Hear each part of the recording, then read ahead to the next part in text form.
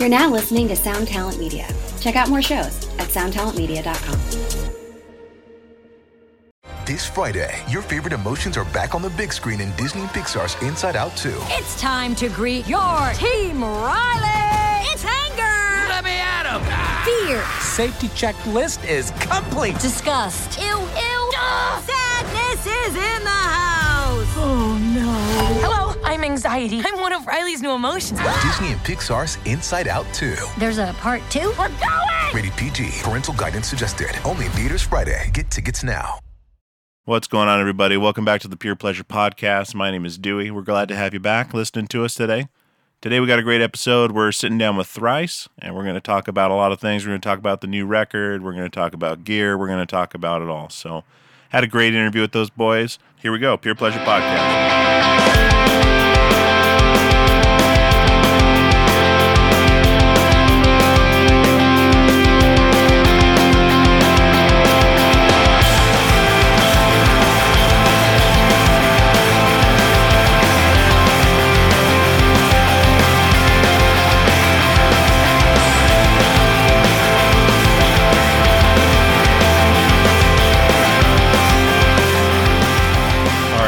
So before we get into our interview with Thrice, I wanted to throw a few things out there. We are on Facebook, we are on Twitter, we are on SoundCloud.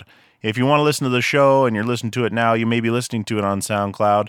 That is absolutely free. We're free on iTunes as well. Just search the Pure Pleasure Podcast. Coming up in the next few weeks, we're going to have some more information on that. We're going to try to get some more pages set up.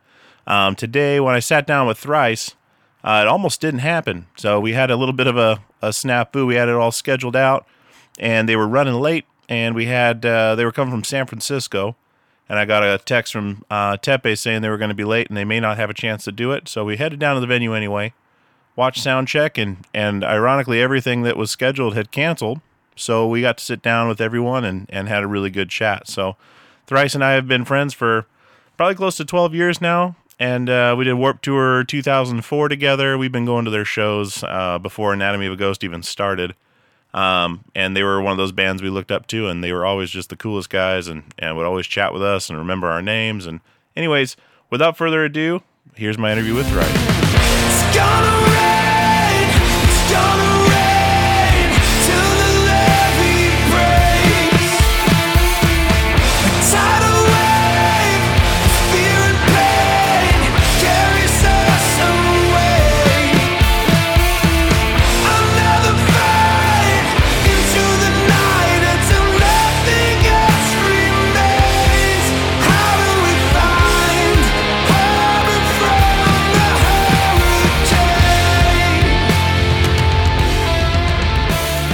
We're here at the Crystal Ballroom in Portland, Oregon with the guys in Thrice. Do you guys want to introduce yourself real quick? Sure. I'm Tepe, and I play guitar. I'm Ed, and I play bass guitar. Riley, and I play drums. Dustin, I play guitar and sing. Awesome. So you guys and me and you guys go way back to, I don't know if it's 2002, 2003? Was Warped Tour Back- the first? No, we started coming to shows when we moved down to Portland, and you guys were one of the first bands we saw, and started coming to all the shows. We're like, these guys are rad, and so we just kind of kept coming to shows, and you guys were always hanging out at the merch and stuff like that. So we always got to chat and kind of catch up on things, and then we ended up getting signed, and then they threw us on Warped Tour, and we're like, well, Thrice is playing Warped Tour, that's badass. And so then we got to hang out on Warped Tour a bit and stuff. I remember that for sure, yeah. Yeah, but we never got to tour together other than that, and because the band broke up shortly after that, and then the other guys did Portugal the Man for still going. Yeah. They're actually playing Chain Fest. Yeah, I saw right now with Circus Survive, and I think tonight. Yeah, I think it is. Is it the 17th? Yeah. Yeah. Oh no, maybe it's tomorrow. They Maybe 2 nights. Or is it just one? No. We were joking. It was a big joke because they were talking about when we used to sell out Chain Reaction, they'd give us like an extra $100 on our $100 guarantee or $150 guarantee. And we're like, gee, thanks. And now they're going down there playing Chain Fest for them and all this stuff. And that's a Chain Reaction? Yeah. It's at the Observatory. Yeah. a thing in the parking lot outside, and then there's shows going on in the observatory, and then there's a club right by it that also has one going on. So what is Chain Fest? It's the 20th anniversary of Chain Reaction. Yeah. But So they're like, doing it at the observatory? yes. Interesting. Okay. Exactly. So like Anthony Green's playing indoors at the observatory and then playing outdoors with Circa.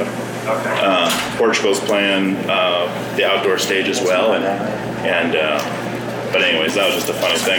You guys used to play Chain Reaction all the time, all the time. Yeah. Was it the Deadbolt video there? Yeah. Okay. That's true. That was like a home venue. Yeah. Yeah. If we ever have them, that would be it. We loved playing there. It was an absolute blast. There's a really good.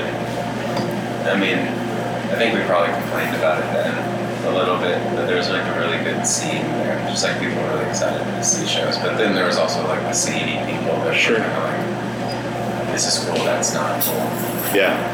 I mean, I guess that's everywhere, but I mean, it's just cool that there was a lot of people that were excited to go there often, you know. Sure. Like regularly when a club has fans, it's cool. Yeah. It's very rare, but it's kind of like, well, they're playing Chain, we're going kind of deal. Well, I want to kind of start things out. I know you guys just got off a break. Well, been off a break for a little while. About 4 years off? 3 years off? It's like 3.5. About 3.5. 3.5. And you, Tepe, you moved up to Vashon, and Dustin, you moved to Bellevue? I was in Bellevue, and I was out in Snohomish County for a bit. Okay. But, yeah. And you were doing worship leader stuff at Mars Hill? Mm-hmm. Okay.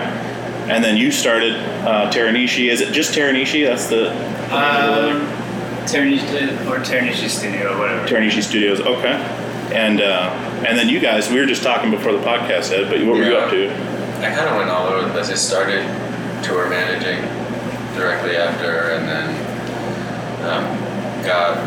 I ended up working that for a bit, and then started playing with Knapsack, band from the 90s. Yeah. Reunion shows. I used to have those CDs in my mom's Cadillac. Borrowed from a buddy of mine. Those records were awesome. Yeah. And then I started working for a management firm, which was cool, but that's really tough work. Like it's not like good for my brain. Yeah. And then all the while, throughout all of that, I was like doing woodworking stuff. I worked for like a cabinet maker and a guy who did installations and stuff like that. It was weird, like all over the place. Okay. Yeah. Awesome. And Riley, what were you up to, bud? Same for me. Yeah, you're out on the road? I got married, had a kid, worked a sales job for like a year selling expensive suits, which was terrible. Drum techs for Jimmy World and Weezer. Oh, wow, okay. Worked for an athletic apparel startup for a while. Okay. All over the place. Because you're big into baseball, right? Is it baseball? Yeah. Okay. Yeah. I have a baseball Twitter feed and podcast that I do. Oh, okay. But that's not like a job. It's just something that we do. Sure. I'm inspired to, write. Yeah, life is getting busy for everyone now with kids, and I don't know how you guys go out on the road with kids. My 3 kids, I'm home every night, but it's there's times I want to leave for a little while, but it's tough, man. I applaud you guys for doing it. I mean, supporting your family and working so hard. You guys have worked so hard for so long. I mean, I know we haven't seen each other in like 12 years, but I've watched, from B Complex. Playing with, I don't remember who it was, Anti-Flag, I think was one of the first shows I saw. Yeah. I remember those times like it was yesterday, and that's the guys in the band too, like, we got to talk. Like, I don't remember any of this stuff, and I remember details, T-shirts that people were wearing and things like that. Wow. I couldn't tell you what happened yesterday, but I remember like photographically that stuff. And, that's cool. And we'd always come to this venue here. You guys played with Hot Rod Circuit and Movie Life. Oh yeah. Was it? Oh, you guys had that white van because we were down hanging out by the van just chatting before the show, and we felt like it was the coolest thing in the world because we love this band, and then just kind of progressed from there, and it was good times. But well, I want to also touch on speaking of watching the progression, this new record, To Be Everywhere Is to Be Nowhere. I saw that title before. I didn't even know the record was coming out. It kind of just came out of nowhere. And I saw that title, and I showed it to my wife, and I was like, listen to this album title. Read it to her, and she's like, that's interesting. And I wrote a few things down. Was it kind of, did you pick the title, Dustin? Excuse me. That never. It's real life. Yeah. Off my wife right now. I threw it out there as an option. I didn't create it. It's an old,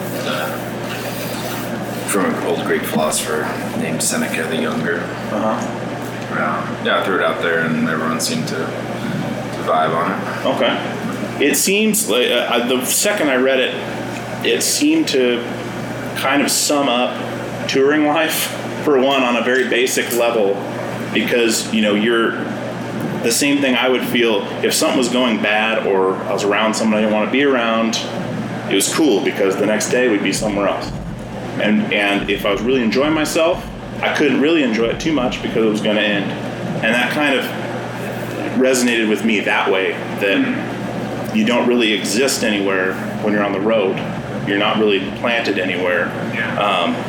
Is that kind of, did something with it resonate with you that way, or did you have a different? I don't think any of us have thought about it that way, but it's interesting. Really? That's Okay. Actually, yeah, but that's actually like that's pretty spot on. But actually, yeah, that's the first time I've heard that interpretation. I just wrote down like it kind of was like being on antidepressants. When people talk about being on antidepressants, there's not too high highs and there's not too low lows. You're just there. You're just floating. And that's kind of. And then I listened to the record once all the way through, and now I've been playing it, here and there, listening to different parts, and it just has this huge feel, like this deep, really deep feeling that really resonates with me, I think, more than any of the records in the past. It's so rich with tone. Your guys' tone is insane from what it was before. I mean, you can tell you guys put a lot of effort into dialing in your tone and dynamics, and that's why the record's so enjoyable to listen to, because it kind of takes you into a deep place, but you enjoy it the whole time. And I don't know, I know you guys have had some loss over the last many years, which I don't want to get into that with you guys, but do you think that affected your songwriting and lyrical content and such? I feel like Major Minor was a more direct reflection of a lot of that stuff, but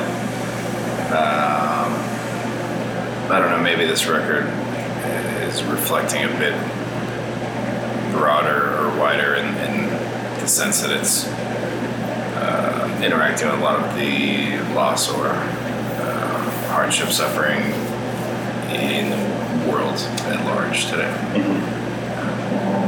Okay. Yeah, I mean, and it seems like there's a lot more directed at social issues and things like that, possibly on the record. There's I think it's Black Honey, the one where you talk about smashing your hands through a swarm of bees. That also reminded me of, it's super visual. The lyrics are super visual. Like, you can get a picture in your head of what you're talking about, be it a metaphor or not. There's a Tom Waits song where he talks about thrusting his fingers into the earth and just spinning it around, basically. It's on Real Gone. And that, I think, is the first time since I've heard that Tom Waits song that something resonated that much as a visual. I mean, it's just so well written, not to geek out on it, but it's just very rich and lush. And Thanks, that's something I was very much trying to get the lyrics more visceral, more kind of immediate and sticky, and that's cool. Yeah, visceral is the right word, because it's very honest, and it's cool when you can throw something out there, even metaphorically, and have it resonate differently with everyone. I'm sure there's many other interpretations of it, but visually I can just see it, and like I say, tonally, and the whole sound of the record. I wanted to talk about, you weren't producing this record or Major Minor. Do you feel better that way when you step back and let someone else take the controls, or did you enjoy being kind of the head of the class there and taking the reins? It's different. Yeah. I mean, it's like a totally different dynamic when we're getting something on our own. It's like...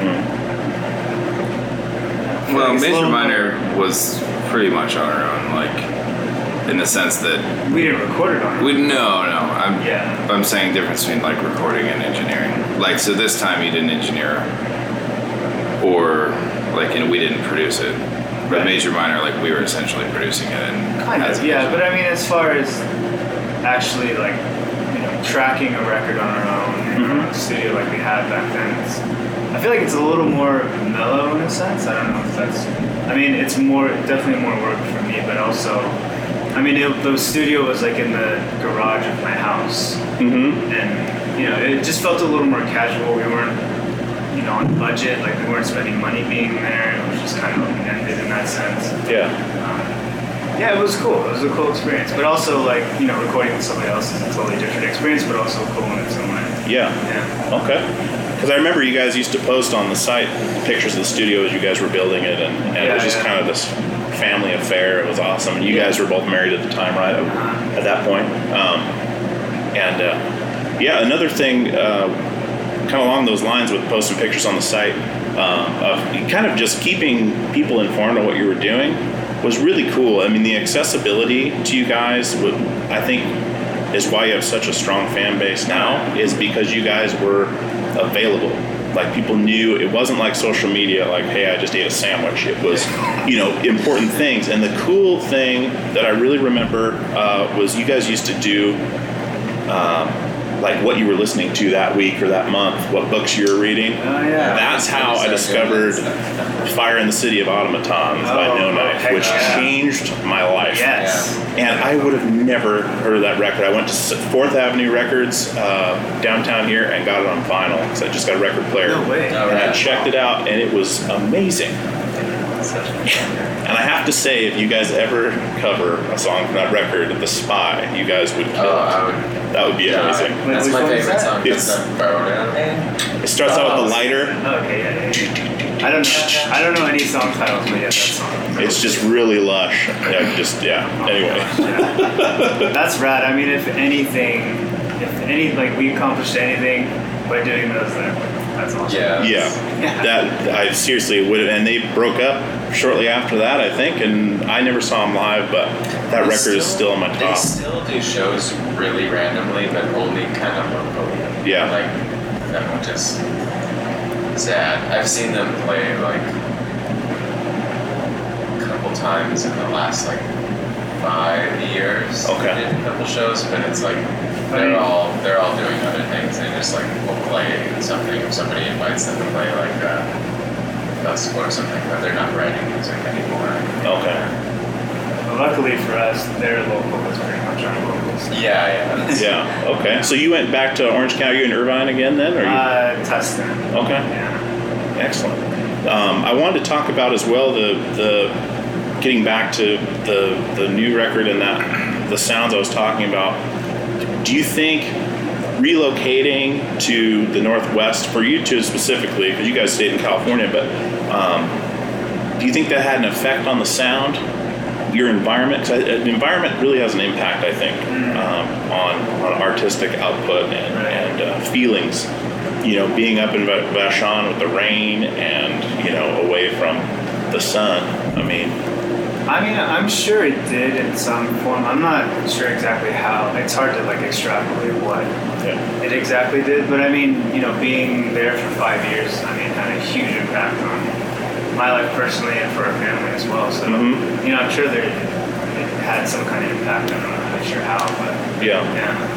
And then, did you feel anything like that, Dustin, with it affecting your output, or did you just kind of? Not that I could pinpoint.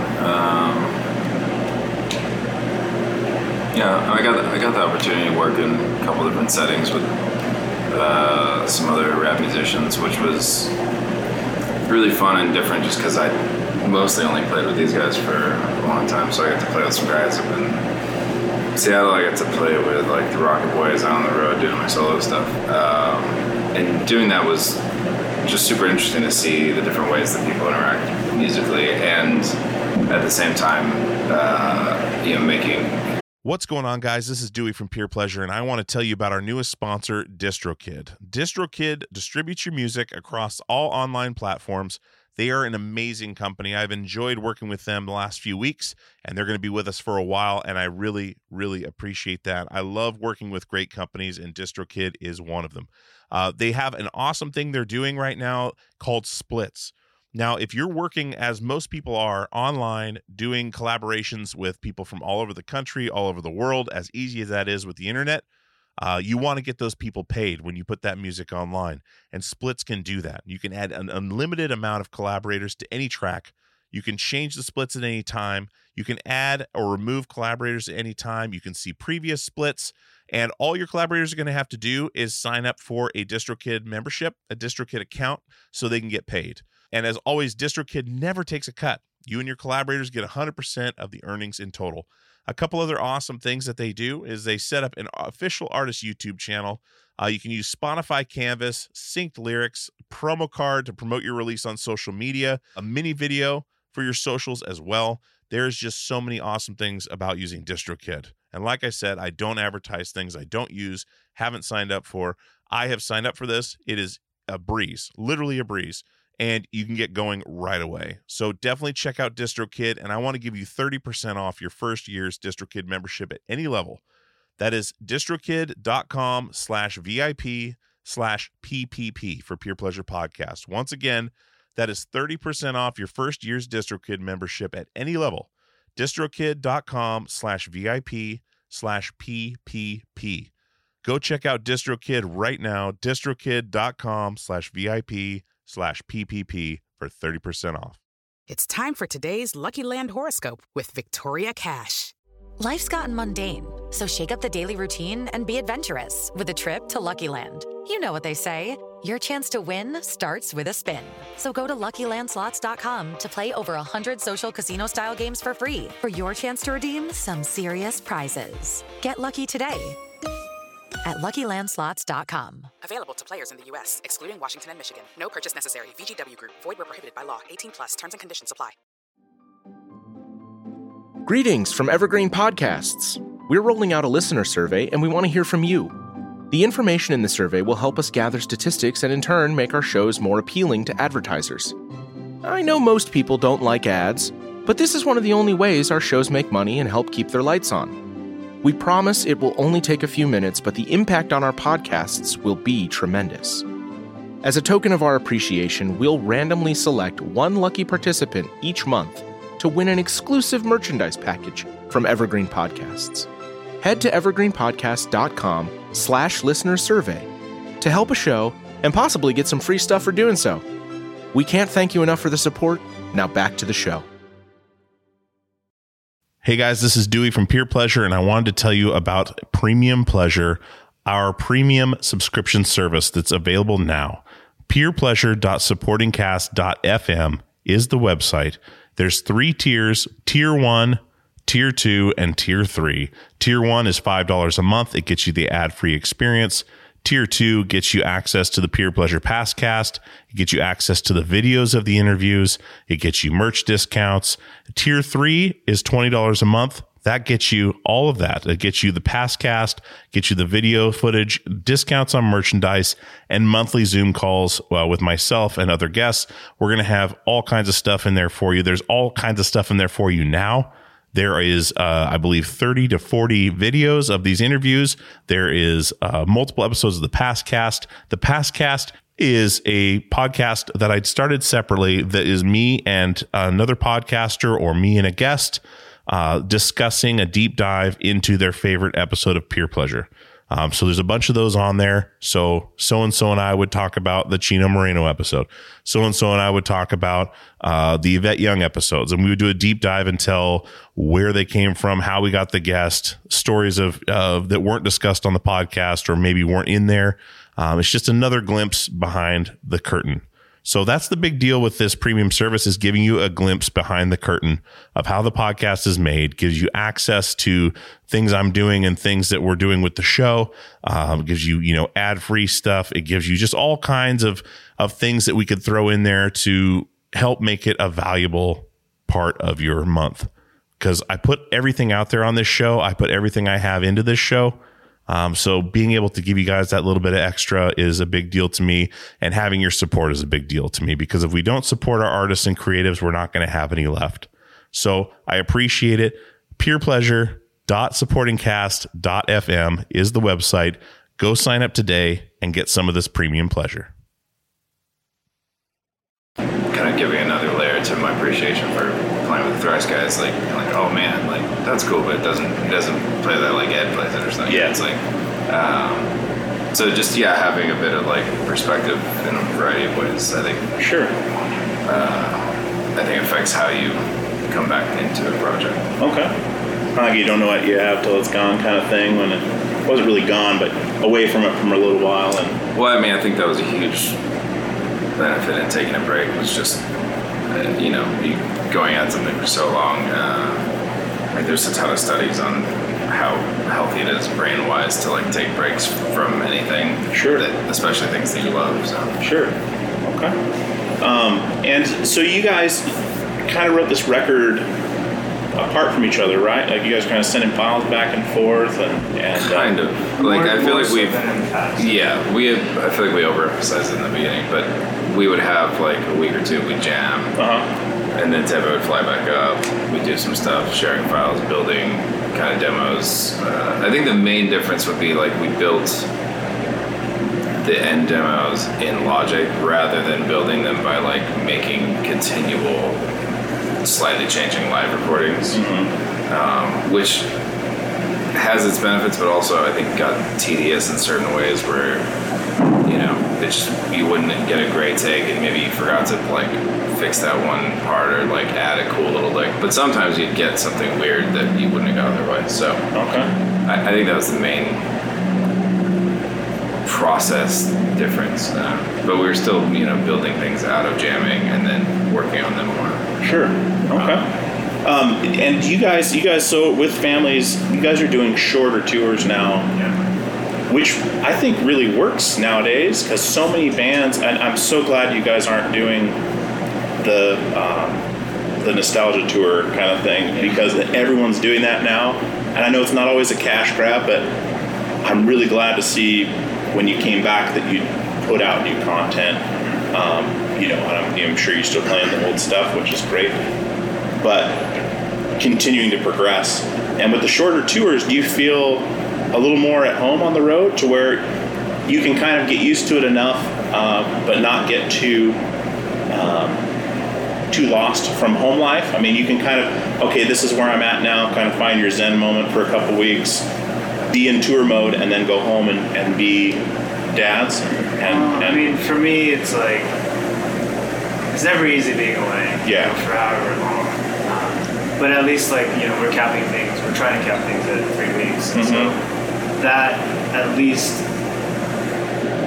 I don't know. I mean, at least it's not 6 to 8 weeks. It's much less disruptive. It is. Well, it is it's definitely less disruptive. But for me, it's like, I always have a hard time switching modes because they're just so polar opposite. That no matter what, at least for me, when I get home, even after 3 weeks, it's like I have to like really mentally prepare to be back home a couple days before. Sure. Because I go from like being totally useless on the road and just being like me and just being a bum to having to be the total opposite of that. So it is like this really crazy polarity. The shorter tours definitely. You can kind of get into, okay, I'm only out for 3 weeks. I'm going to enjoy it like a vacation instead of, 6 months left of this and then we're jumping on that. I mean, do you feel the same on tour as you did back when you were touring all year round? Like as far as routines, and I mean, you guys have a pretty set routine. I mean, you have press scheduled and you're in the bus. And so there's not like the night drives and stuff where you're having to keep each other awake and stuff. Do you feel kind of similar to the way it was before family, or? I think so. I feel way less burned out with the shorter runs. Like burned out myself, burned out with like relationship. Just it's mentally easier to wrap your head around it, even at the starting point. Like, okay, I see that. The light. Yeah, like I see it. It's right there. Like it's not that far. Whereas like 6, 7, 8 weeks is you can't even. Yeah. You're like we were at 3 weeks on that last run, and we were talking about like I can't imagine if this was like halfway or maybe less than halfway. Like I'd lose my mind. You got to look at that tour pass and be like, okay, wait a minute, where are we at? Yeah. But I think it's also cool because like there's a light at the end of the tunnel, but also the tunnel just isn't as dark anyway. Like not that like touring is like crummy. It's like awesome. Yeah. But it's also, I mean, I know this from watching these guys because I don't have kids and I'm not married yet, but like.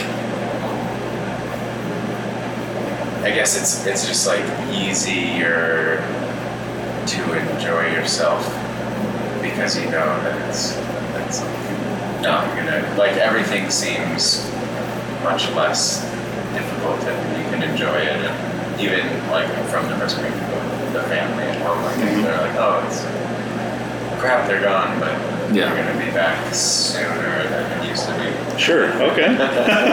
It's not a pinhole light at the end of the tunnel. It's a big. You can see it. The screen door ready to roll. I mean, it probably sounds funny too, like for people that are listening that haven't actually toured. I feel like. Yeah. I mean, because it does seem like the dream, right? Like to tour and to do all this stuff, and it is amazing and it's awesome. But I think it's hard to. You can't really explain that it actually is really kind of grueling in some way. So. Yeah, it becomes kind of a job. At some point, it becomes a job, and some nights, like this kind of like endless nomadic kind of. I don't know. At least, I think for all of us, it's pretty taxing in its own way, which like you can't really explain, But I think if you tour, you probably understand that. Sure. Yeah. And hopefully, I mean,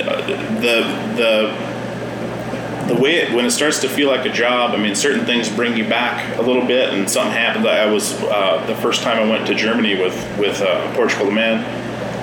We walked out on stage that first night, and it immediately felt like the first show I ever played because it was a different country and people knew the songs. It was the coolest thing. And then with 3 songs into the set, I go back. Big old bottle of cold water right on my amp. I grab it and I chug it, and it's fizzy water, and I almost threw up everywhere. And it totally put it in perspective for me. Like, this is where I'm at. This is the best job in the world. Why was I getting burned out and feeling like it was work before? And going to a new country like that, as you guys have done tons of. When you go there for the first time, everywhere you go is somewhere you've never been. You can go to the bathroom, you can go to the hallway. I mean, you've never been there. It's all new. And if you think about it that way, that helped me get out of that rut, because we were touring like 10 and a half months out of the year at that point, and it was only a couple years we did it. Nowhere near what you guys have done, but I started getting that burned out mode, and you're missing home, and you're tired, and you get sick, and it's never comfortable. And I never got to do a bus tour because they got in the bus right after I left, and Primac actually called me to play bass for Poison the Well, and I accepted the offer tentatively. We were leaving for Europe the next day. It's like, I can't bail on this tour, man. A month and a half I'll be back. I'll move to Florida, and then they ended up getting a tour while I was gone. I already let the Portugal guys know I wasn't going to be continuing, so I got home with no job, and I was so that started the whole thing of, all right, I'm done touring. I'm going to start a family. I'm going to get a real job. And so far it's been pretty cool. Done a lot of things, but I definitely miss the road. But I love coming out and seeing friends and stuff and doing it. But do you guys feel, you guys of course experienced the advancement of technology during the break, and you were still playing music. You guys were out on the road. You were still playing music as well. But when you came back into it, did it seem like kind of like being frozen in ice and coming back, or was it kind of an easy transition to being able to file share like that and record, or just the way music is handled now? I mean, everyone wants a single, not accompanied by a record. Like, it's very, like with podcasting, it's like Jay Moore said, it's appointment listening. Like, you're listening to it because you saw, I want to listen to that interview. It's not just being played on the radio where you can say, come on, get this over with. Did that change the way you guys writing or approaching the record or music in general? Not really. Kind of a broad question, I guess. No, I mean, I think the file, like us being able to, like the way that we organized things was helpful with, regardless of Tebby being gone or not, it was really helpful. Because we would try to share notes before, and it was really cluttered, and so with some tools to do that stuff, it was really helpful. But as far as like the whole way that the industry works and keeps changing, I feel like it just changes every day, and we just try to make good records and see what we can do with that, you know. I don't know. I mean, I think we've been fortunate that, like, I mean, especially now, I feel like we've been doing it for long enough to where we kind of just can do our thing that we've done and don't really worry too much about where the industry's at. At least for me, I don't really know. I don't really even know what's going on. I mean, we're like always open to like an opportunity. Like we have a single that's doing better than we've ever had a single do on Active Rock, and it's just like every week it's just like bloop, like another spot forward. Like cool. No idea why or how or what, but like sure, great, this is cool. But you guys have always been, from what I've gathered in my experience watching you guys and watching the progression, has been true to yourselves at that time. Like every album is different. Every album is just like a snapshot of where you were at your life. I mean, you know, there's one Slayer that can do it over and over again. No one else can do that. And you guys have always stayed true to that, and it's really noticeable. And I think it's something to be proud of. I mean, you can look back at your catalog and you know, have a clean conscience. Like that was how I was feeling at the time, and so any of those songs you guys play, I can't imagine it doing it any other way. Yeah. Like I don't. Maybe, I mean, like I'm not claiming that Slayer does the same album over and over again, but like bands that do that, like I think sometimes that can be when you start worrying about what people want more so than like what comes out of you. Well, and I feel like that's difficult because then that's like you're creating a product, you're not creating art, and it's like then it gets really scary because then you're not trusting your own judgment. I think, I mean, I don't put it in these terms, but those bands are essentially functioning kind of like some kind of craftsman at a certain point and not as artists. Yeah. And I don't know if they see that or not, but there's a sense where they're like, I'm good at doing this thing. I'm just going to keep doing this thing and people will buy it. And so, like you're saying, it's like focused on product in that sense. Whereas I think we've always viewed it as art and art first and like, okay, how do we like live doing this art afterwards? But then the question is like, we don't really have that perspective because it's the way that we do it or the way that we think we do it. So maybe they are tapping into something that, like, I just wouldn't really understand, but I feel like it's really cool to challenge yourself, and I feel like if you're doing the same thing over and over again, or if you're doing what you think, oh, come on. I'm not the only one. Yes. You're doing like what you think other people want. Is there a point when you fall out of love with it because it's not inspired, I guess? But then that's a heavy claim to make, but it's not inspired, so I'm afraid of like... Well, that's the thing too, is I don't think that's to say that every band that puts out similar content is in that same space, you know? Sure. I mean, there's plenty of bands, I think, like maybe something like the Ramones or something. Like they did what they did impossible. Yeah. Unlike anybody else, and they, you know, I wouldn't necessarily claim that they were, you know, trying to pump out commodity or whatever. So, yeah. I think there's just the way we do it is we're always kind of I think a lot of it's to do with just the creative tension in a good sense that arises as we all try to make something together from very different perspectives. And you guys have been... it would be impossible for us to try to do it a different way with all four of us doing it. It just couldn't happen. Yeah. So for us, this is how we do it. It's really no other way for us.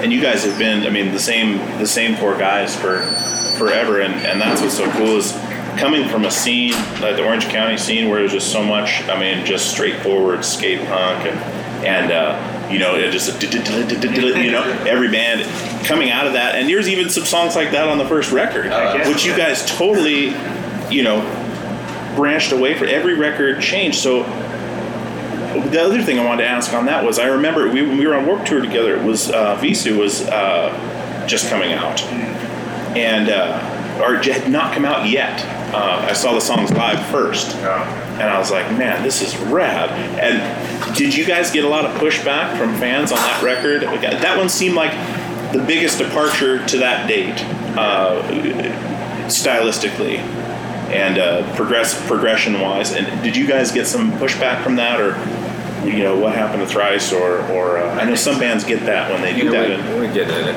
about every record. Yeah, that one still okay. Yeah, I kind of thought it went away for a while, but this new record definitely sealed that it's always going to be there. Yeah, with these two, as far as like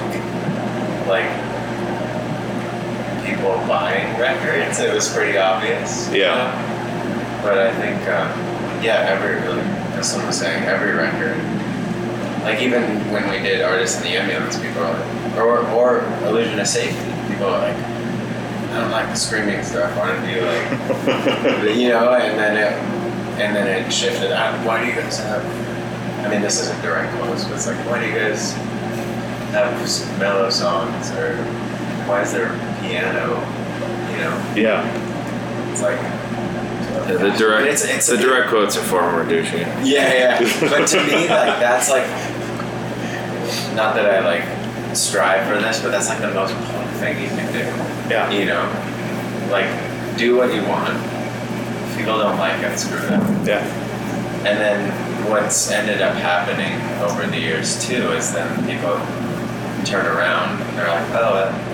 Like when I first heard that, I didn't like that because I was into this one thing. But like, then I kind of started progressing with you, and that's really inspiring too, because it makes us like, feel confident in trying new things, you know. Yeah. It's like, I mean, like I was saying earlier, it's like going to bed with a clean conscience. Like you tried your hardest at something, and if you didn't win, you could still go to bed feeling good about what you put out there. And especially having, I mean, you guys got over 100 songs now, probably something. Yeah, 7. I mean, and it's all material that you guys, you know, legitimately had all the integrity in the world when you made it. I mean, from first learning how to be a band to now as a career. I mean, a long spanning career. You guys have been to so many different countries and met so many different people and touring with all different kinds of bands. That was what was always coolest. They're touring with who? Yeah. Oh, right on, you know? It was a very eclectic show and lineup, and that was always cool to see, you know, and always, anytime we talked to a band on the road that toured with you guys, like, oh, you toured with the Thrice guys, those guys are great, you know, and just really made tour feel like home for a lot of bands, I'm sure, and bringing out bands you liked, and it was hilarious. I had, I forget what, oh, thank you. The kick drum, I don't know. These studio guys, man, I tell you. There was a PETA underneath the microphone. The Blue Yeti is on a PETA. You're gonna have to patent that. PETA ISO. I just ordered a shock mount for it on Amazon. Won't be here till tomorrow. Why? You don't need it. I should just got the PETA, but they're about as expensive. I think I need a case of PETA for that much. But anyways, what I was saying is you guys kind of foster this home environment on the road. From what I've gathered from other bands talking about it, we were talking about like Builders and the Butchers and stuff. You guys went out with my buddies from back in middle school, and that was cool to see. When I saw that tour, I was like, what? Yeah, really? That was really fun. And was it Oh Brother? You guys good? Probably. We've had them out a couple times. Yeah. It was something black. Oh, I don't know. The guys that cooked backstage, drummer. Whatever. My memory is the worst. There another. Maybe not. Anyways, So, I mean, right now, where are you guys at right now musically? Like, what are you guys listening to in the bus, or I mean, is there something that you guys are collectively really into right now, or is it kind of separate like it was before, where everyone kind of had their lineup of what they were into? We're mostly collectively into Radiohead, and then, like, from there it branches out all over. That's definitely been the most constant for years now. Yeah, like we're always going to all like that band a lot. Outside that, it I mean, there's definitely things that overlap, but not as universally. It's funny, just the weird little pockets that you'll have with someone else. Oh yeah, like the two of us like this thing or whatever. But I was tripping out talking to Ed the other day that he doesn't like Arcade Fire, which is blowing my mind. Yeah, it's just stuff like that. Like it's a good example of like, we're not the same person. We just end up gravitating to different things, or even you're actually hearing different music in a sense when you hear music like than someone else. Like those people made something, but so much of what you take from any kind of situation is the context that you already have. And but I mean that's cool too, because you can also like start to bridge those contexts as you talk about like different music. Sure. Okay. What is there? What are the plans, I guess, for the rest of the year and next year? Are you guys going to continue these 3-week tours, or do you guys have other plans going on? Or this is like the last scheduled thing. Okay. We're trying to figure out maybe going back to Europe next year, or something else in the States, maybe Australia. And there's talk of things. There's talk floating, but nothing in stone. Okay. We're gonna start writing. I already have too many ideas, and I need to pare them down. But we'll start sharing them soon, and it's a long process, like from kind of first sharing it to developing what's going to be there. But sure. And just watching like sound check with Hurricane. When I first heard it, I had it on my phone and I plugged it into my stereo in my car. And I was driving to the grocery store to get groceries for dinner, and I put it on. And that was the first time hearing it, and it kicked in with the intro, and I was like, "Man, this is kind of cool." I was like, "This sounds different." And then it hit, and I was already bobbing my head to one rhythm, and then when it kicks in and slows down, that completely. I pulled the car over, listened to it about 3 times. That's like my time is going to the grocery store. The little kids are screaming and running around, and we're still in an apartment, so it's chaos. But I pulled over and I listened to it a few times, and I was like, man, I didn't make it past that song, for a while. Like because I was driving short distances to work, and I played it once or twice, and then I let it play to the next song, let it play further, and then I listened to it all the way through. But watching it in sound check, you can hear every nuance that's on the record as you guys are playing. It's something I didn't notice before, I guess, is what I'm saying, is playing live, there's always something a little bit lost. I heard every single, even just sound checking, there's no one there really watching. But tonally and everything was just spot on, and it was really cool to see, because I was just standing there. I was standing in front of a fan because it was so hot. And literally, even in an open room, and this room doesn't sound great to begin with, but you could hear everything. It was awesome. Every little sound guy. that's awesome. Because I was just watching for stuff, because I was hearing little things that I'd hear on the record and on the guitars, and it was just really cool to see. And like I said earlier in the beginning of the podcast, the tones are insane. Like, what are you guys using right now? I could see it, but for people that are listening, like, what kind of changes have you made to your rig? I remember the first time I met you, I came up as I was super nervous, and I was like, I'm going to go talk to Tepe, okay. And I was like, dude, what are you playing up there? And you had that Les Paul custom, I think, and that Bogner Uberschall. And I was like, dude, now I got to get a Bogner. And I never did. I used one in the studio once, but I was like, I got to get a Bogner. And you're like, no, I'm actually trying to sell it. I was like, oh, okay. And then it kind of went from there. And every time I saw you guys, the rig would change. But Were you guys using those 610 cabs? Was it 610, the little Marshall 610s? Right? Were they 810s? 810s. Oh, man. And mine sounded weird. It looked cool, though. It looked like it said no Toltec. Yeah. It was just Toltex. Toltex is like, when Toltex was in like gloves. Yeah, that's Gore-Tex. Gore-Tex. I'm going to invent Toltex. Yeah, Toltex. Gore-Tex again. I think you're mixing Tolex and Tortex. You heard it here first, folks. Here we go. Patented stamp. Yeah, me and Tepe both started playing AC30s a while back, and Tepe still is. They're fantastic amps. And we were both using them before, kind of driving, like the main heavy tone was kind of the amp driving itself, and then backing off for other stuff. But now I'm got into kind of driving and on the front end with overdrives and stuff. So I'm playing a Fender Vibrolux, so it's 210s, and it's the 68 custom, so it's a basement circuit that I'm going through, and also a new vintage amp that's modded, based off, they have one called a MK30, but now it's a DK30. He adjusted. He like changed the art and stuff. It was really sweet. That's awesome, dude. But yeah, so I'm playing a bunch of pedals that are driving that. Most notably, like live, I'm using this Iron Horse distortion a lot, which I didn't think I'd ever use a distortion pedal again, but it's just got this really sweet tightness to the low end and stuff, and it's a blast to play. Nice. Yeah. And then you got that guitar you were playing. Is that a Jaguar? Yeah, it's a Nash Jaguar that I've modded and put Lawler humbuckers in. So it's got a high wind Imperial and the bridge, which is mostly what I'm playing on, El Rayo in the neck. Okay. And Ed, you're playing it. Did you build that grabber style?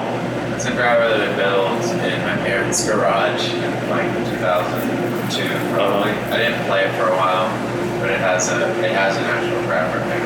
Okay. And then I just started playing my amp broke last tour, and Adam Bass from last week had Fender's in her basement, and I borrowed it, and it's awesome.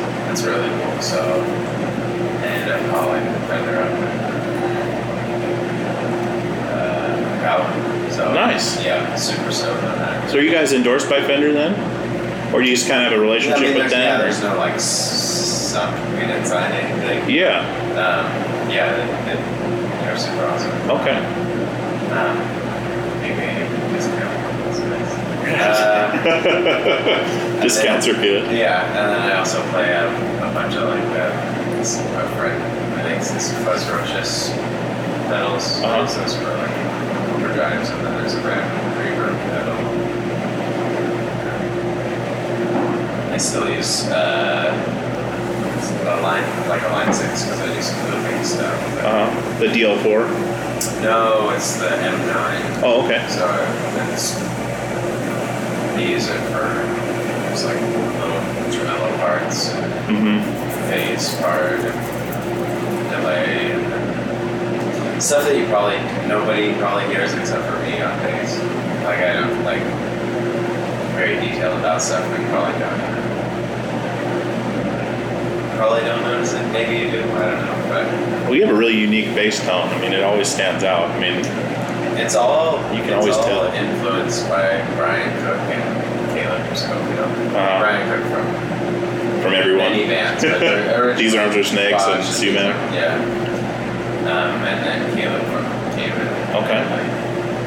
And then actually Andy from Highball. Okay. Taught me a lot of stuff. Yeah. Just about like mid-range, how important mid-range is. Sure. That was, the first couple of years that we were touring, and some of the stuff that he was telling me about, I've never, like, less bass, more like focused on mids. Yeah. Almost even less treble. It's just like getting the mid-range in the right spot, so the speaker's kind of like, it almost is like feedback loop off of itself without like not squealing. It just kind of resonates off of itself. Sure.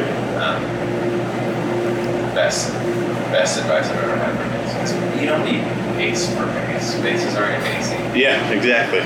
You just need like articulation, and sometimes you want less articulation just because it sounds good for the time of the song, but then other times like, it's really important. Yeah. Okay. You must have watched that Lemmy documentary where he just cranks. Dude. I need to. Okay. You have to watch it. He literally goes, "All right, give me the," goes to the amp, turns everything down, cranks the mids only. Yeah. Let's go. He just starts cranking it, and it sounds like a guitar. Oh, yeah. It literally just mids, full blast. Yeah. You'll laugh. It's hilarious. That's awesome. And that's how he gets his tone. What's it called? It's just called Lemmy. And it's easy. It's literally, yeah. That's all there is to it. I mean, and yeah, his amps have names like Murder One, and I forget the other one's name, but literally just, all right, let's do it.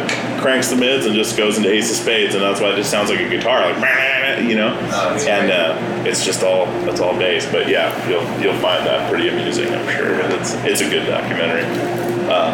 The reason I was asking about Fender is next week I'm doing the podcast with John and Zach from Portugal, and Zach got a bass stolen that his mom bought for him back when he was, first starting out. And yeah, it was this really cool, like, unique Fender P bass.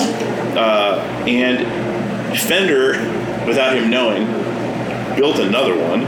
Oh, right. And then flew his mom from Alaska to the Troubadour to give it to him as a surprise. Wow, that's awesome. And that's what I was saying, like Fender, they're really kind of family, it seems like, oriented that way with their artists. And I know they made John a custom Strat. I think it's just pink. I think that's the only custom thing about it. Okay. But I don't think they're fully endorsed by them either. I think it's kind of like a handshake thing. Yeah. I'm always afraid to ask, like, you're like, I don't know, asking for stuff is scary because it's, you want to play the stuff, and I know it promotes their thing, but yeah. Well, at some point, I mean, you don't get anything if you don't ask, really, unless it's just a surprise like that. But at this same point, time, like, I'm making guitars, and I want to start making them for people that I really like. Yeah. Like there's like, I would love to make one for Caleb or Brian. Sure. Have you brought that up to him? I talked to Caleb about it. And he's like, yeah, man, whatever. But like, take a free guitar. I don't know. We'll see. Okay. You'll get there. Yeah. I mean, I think it would be good just because like I owe them a lot, Sure, your influence and teaching you, and that's awesome. Cause I'm sure you guys have done that for other bands too. I mean, for us especially, like just the influence alone, just watching you guys, how you act with people, it was never, I mean, the only time it was scary was the first time, like, okay, we're from Alaska, moved down to play music, these guys are rad. And then after that, it was like, hey, what's going on? It never felt weird after that, and that was really cool. But we didn't get too tepe on your rig. You had a double cutaway up there. Oh yeah, that's yeah. So I mean, for the most part, I've been like really consistent for a long time. Yeah. But yeah, that's a Gordon Smith guitar. Okay. A small company out of Manchester, England, I believe. I got that like years ago. Somehow I found them online. I like that double cutaway style. And then they actually custom made them one for me. I forget what was custom about it. You were saying they had a single coil in the neck. Yeah, pretty sure that's what it was. Okay. Which actually I think they make now.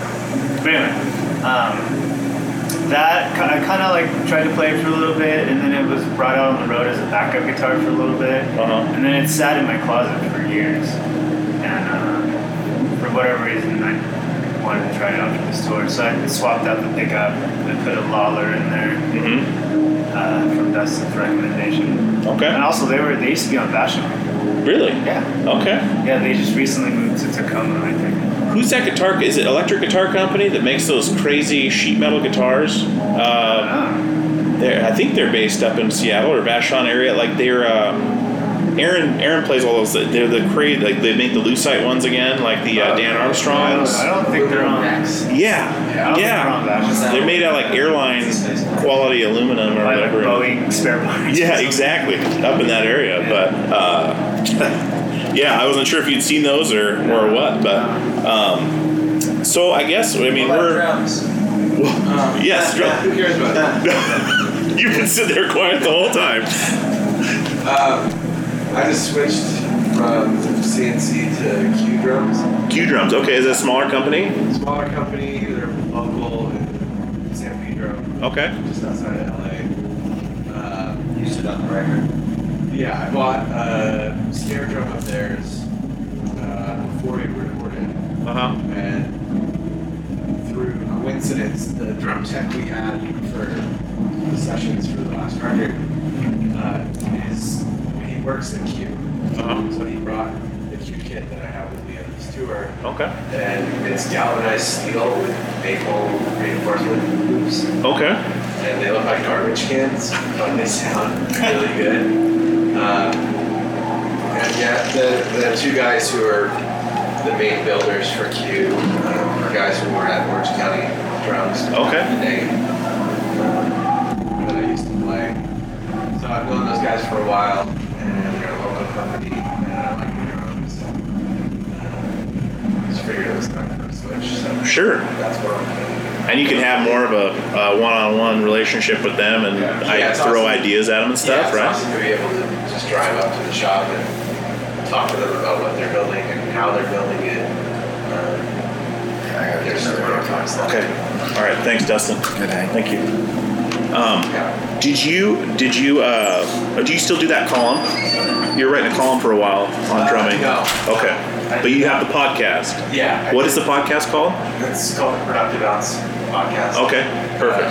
Plug that on there. And Check that it's out. all baseball related, but we also try to feature kind of an under the radar musical guest. It's not really like an interview, but play a few songs, a record that we're digging. That's, I don't know, baseball is a very stodgy sport culture, so a lot of the music is really stale.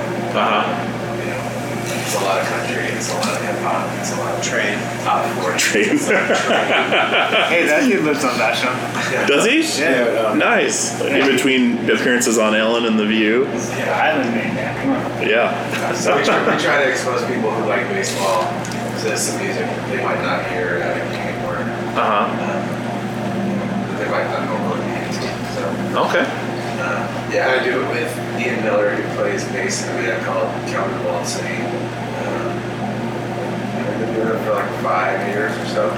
It's just a fun little output. Yeah. And are you still doing? I never looked at how to actually pronounce it, but the Pig Destroyer. How do you say that? Puig Destroyer. Puig Destroyer. Yeah. Destroyer. Are you still doing that at all, or was that just kind of buying your time? No, that was just a joke that was born on the podcast.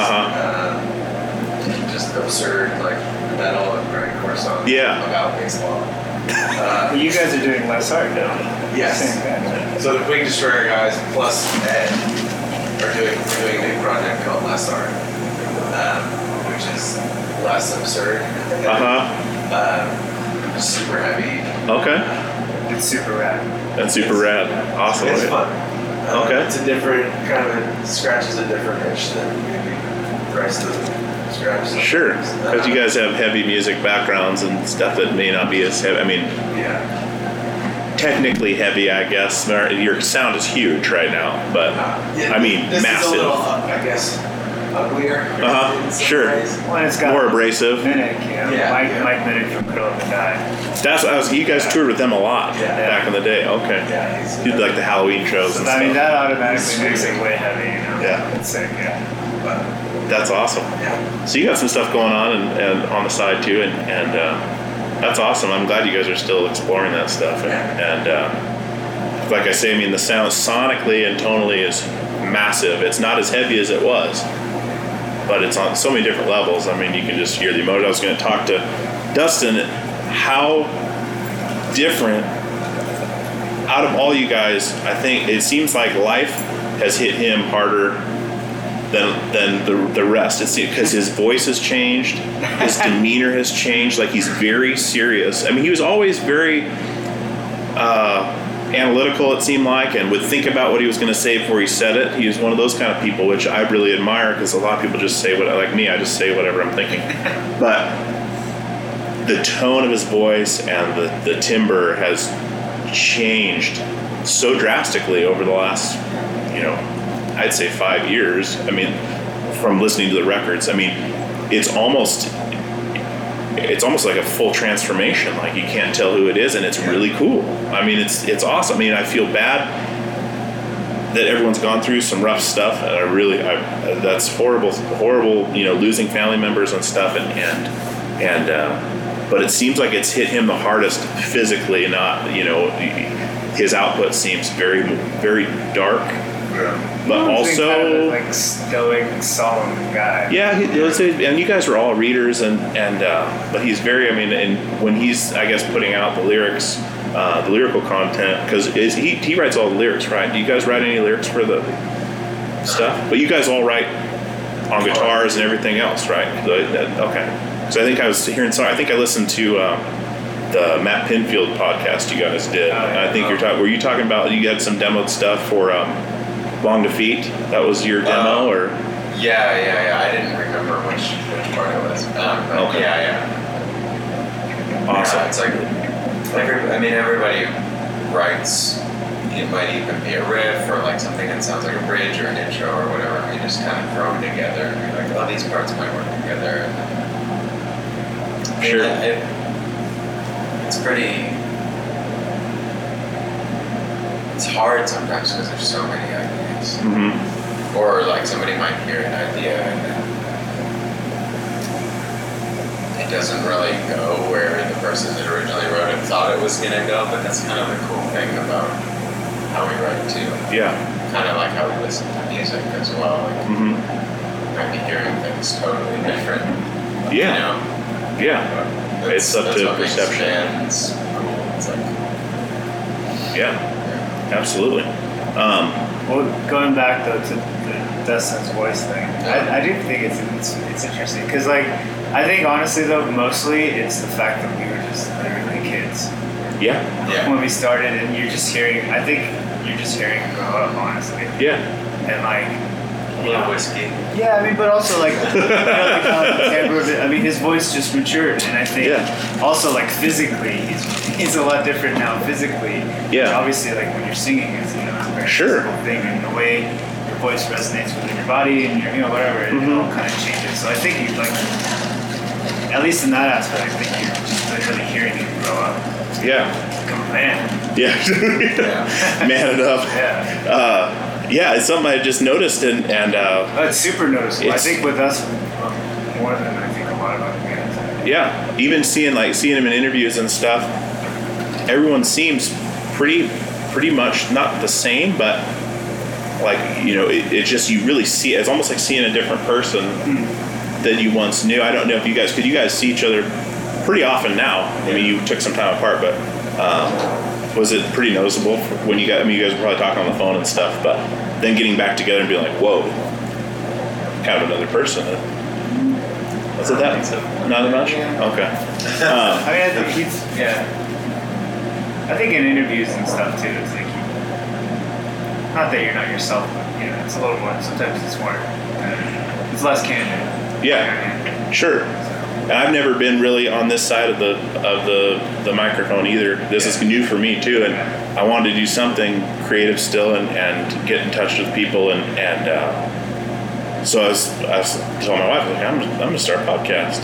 She's like, I think you should do it. I was like, okay, I'm gonna do it then. That's right. But yeah, being interviewed is, I mean, you guys probably get asked the same question a million times. I almost thought about asking nothing about the new record at all. Yeah. But I was so into it that I really wanted to hear where you guys were at and how you guys felt on it, and I know every day you're going to get asked the same questions. But do you guys? I guess we're at an hour here. I could probably get you guys out of here, but I was thinking maybe just go around and talk about your favorite song on the record. I guess so kind of or maybe the one you struggled with the most? Whatever song resonated with you the most, good or bad, I guess.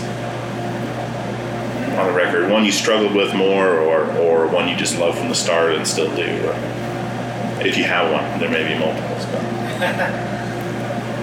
It's like I can never like pick a favorite. Yeah. But I mean, I guess for whatever reason, one that came to mind is Salt and Shadow. Is that what's called? I don't even know what song that is. But the last song on the record, I mean, just from, I don't know why I thought that, but I guess just because that was the song that developed the most in the studio, I think. And we really didn't have much of an idea of like exactly how it was going to sound in the end when we went in to record it, when we started recording it. So that's always an interesting thing, you know. I think a lot of the Alchemy Index was kind of done that way, but we hadn't really had that since then. So that was kind of fun working on that, like seeing that become an actual song while we're working on it in the studio. That's the one that starts out with that piano riff, right? That's the very last song on the record, right? Yeah, I think it's a guitar arrangement. Is it? Okay. What about you, Ed? You have one that resonates with you, or? I would probably say The Window. Pepe kind of rewrote it like later in the process. Like I feel like before that it was like a song that was very whatever about it. He kind of like added this like it was the vibe to me that I was like, oh crap, and like just made it really cool. I had a hard time on this record. I was like dealing with like a lot of other stuff, so I was like not as present as I would like to be. Sure. And I think things like that just got me super excited. Like I wasn't super inspired beyond the original creating of the ideas. And it was hard for me in spots. But I mean, I think that that song changed a lot for me, and I really like where it's at now. Okay. Thanks, Tabs. That's a good, save the day. Yeah. You made Eddie's year. Yeah. Again. Maybe. What about you, Riley? I don't want to echo everybody else's choices. I probably would have said Salt and Shadow for the same reasons. Because I really like playing the Along the Feet live. Like locking in the verses with Ed and the outro is like it's like one of those really good chills. Yeah. Because it's heavy and then it slowly kind of just degrades into Ed invested and vocals and just invested. And then the crowd starts singing along with Ed. It's a cool moment. Like, to go from that exciting, heavy ending that's like physically gratifying to play, then to have it kind of evolve into this thing that's like emotionally satisfying. Well, the cool thing about that song too is like it was immediately like a sing-along together, you know? Yeah. Like from the first time we ever played it.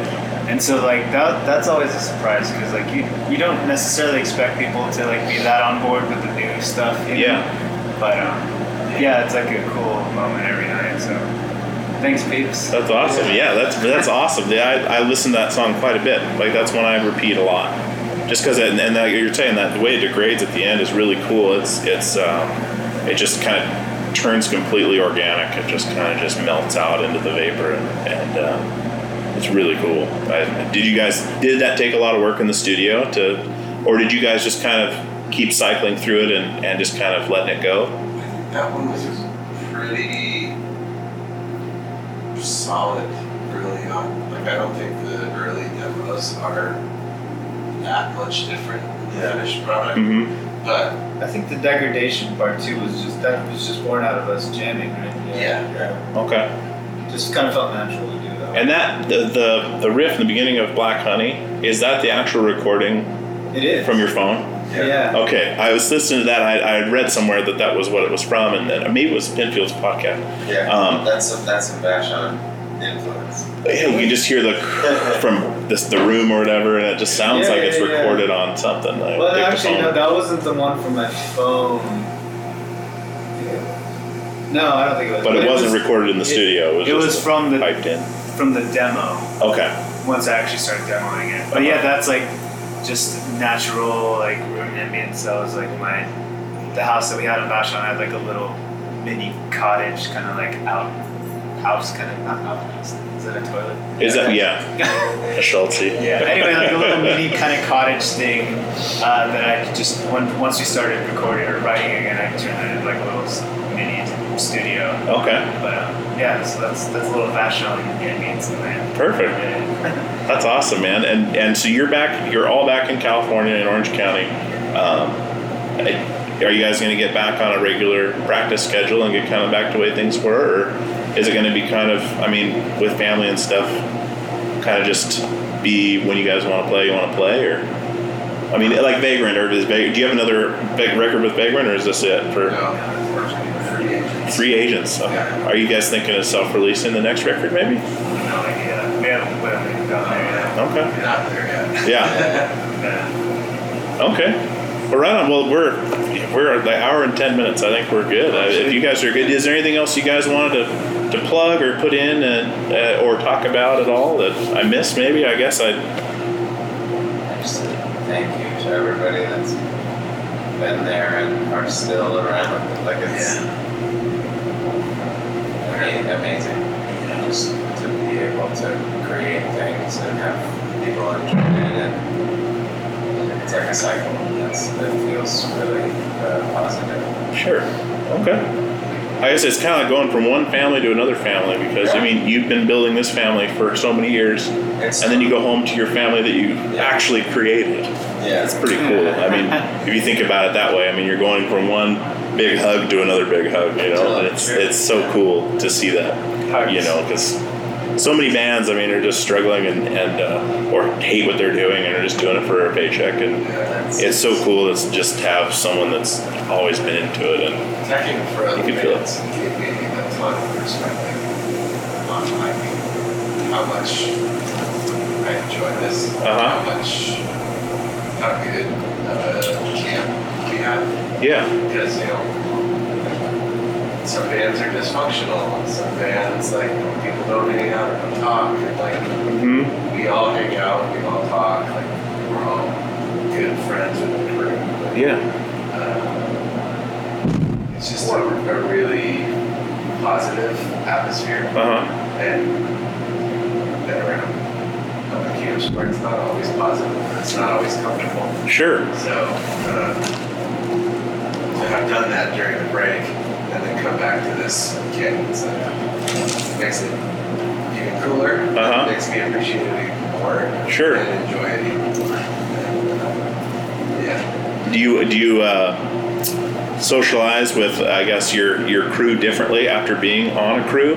Definitely. Well, did that change your way of thinking on it? I was always pretty social with the crew, but I definitely gained a different perspective on like how long your days are when you're not part of the crew. Especially bands that size that probably bring all their own sound and everything else. I mean, geez. Just nonstop. Up in the morning and you're going until late at night.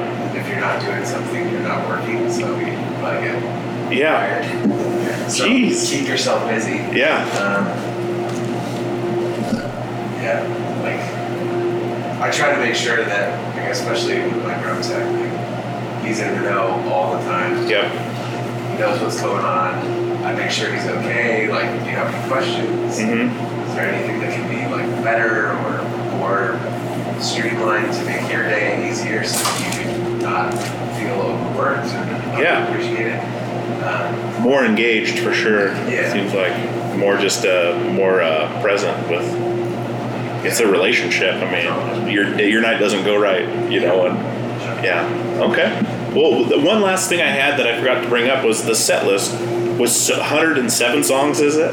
how do you guys pick the set list for the tour? Do you pick like is there songs that are blacklisted that you just we're not playing that? We tried that. You tried that? Okay. Yeah. But Deadbolt was blacklisted on the first leg of this tour. We just put it back. Did people start giving you crap about it? Well, yeah, that really. Can't believe you didn't play Deadbolt. We always get crap. Yeah, no matter what. I mean, yeah, it is tough. You know, we just try and strike a balance between like what we want to play, what we feel like people want to see, you know, what's fun to play, like what goes over well live. I mean, it's a lot of different factors that you're balancing, but sure, you gotta showcase your new record. Not neglect other records. It definitely gets harder the more content you have.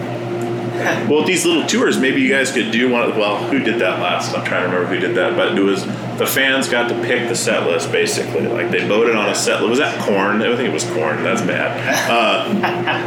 But they did something where you get to choose the set list. Like you vote on it, and those songs are the ones. And we kind of did that. Yeah, we took a poll once. You did? Okay. Yeah, kind of chose from what people. Were you shocked at what people chose? Pretty much knew it right out. You could probably call it.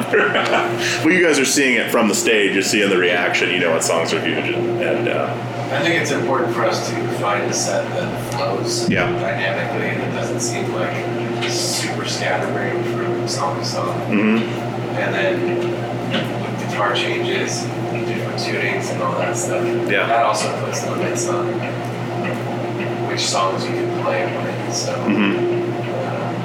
Sometimes we get some crap for, this set list is like similar to what you played last tour, or why don't you change the set list down every night? It's because it's really hard to find something that works and that flows well. Sure. Nobody wants to watch a new tune between every song. Yeah. Or like change guitars between every song. Sure, because you guys will be passing them. I mean, like Artist in the Ambulance tunings versus now, you'd be throwing them around like MX. It was MXPX that tosses them to their tech in the air or something like that. But anyway, okay. Well, thank you very much, guys. I really appreciate fitting me in today. And I know things were crazy, and you guys were late, probably in traffic, and that drive from San Francisco is rough sometimes. But you got 2-3 weeks left of the tour. You guys are going up to Canada, over to Wisconsin, Minnesota, and then cutting back through. It's kind of just like a big U-shape. But yeah. And you guys are ending in what? Santa Clara? Santa Ana. Santa Ana. Okay, and that's in October 6th or something like that. Yeah. Okay. So and then after that, just keep abreast on the website for listeners. I'm sure what's going on with you guys. Yeah. So okay.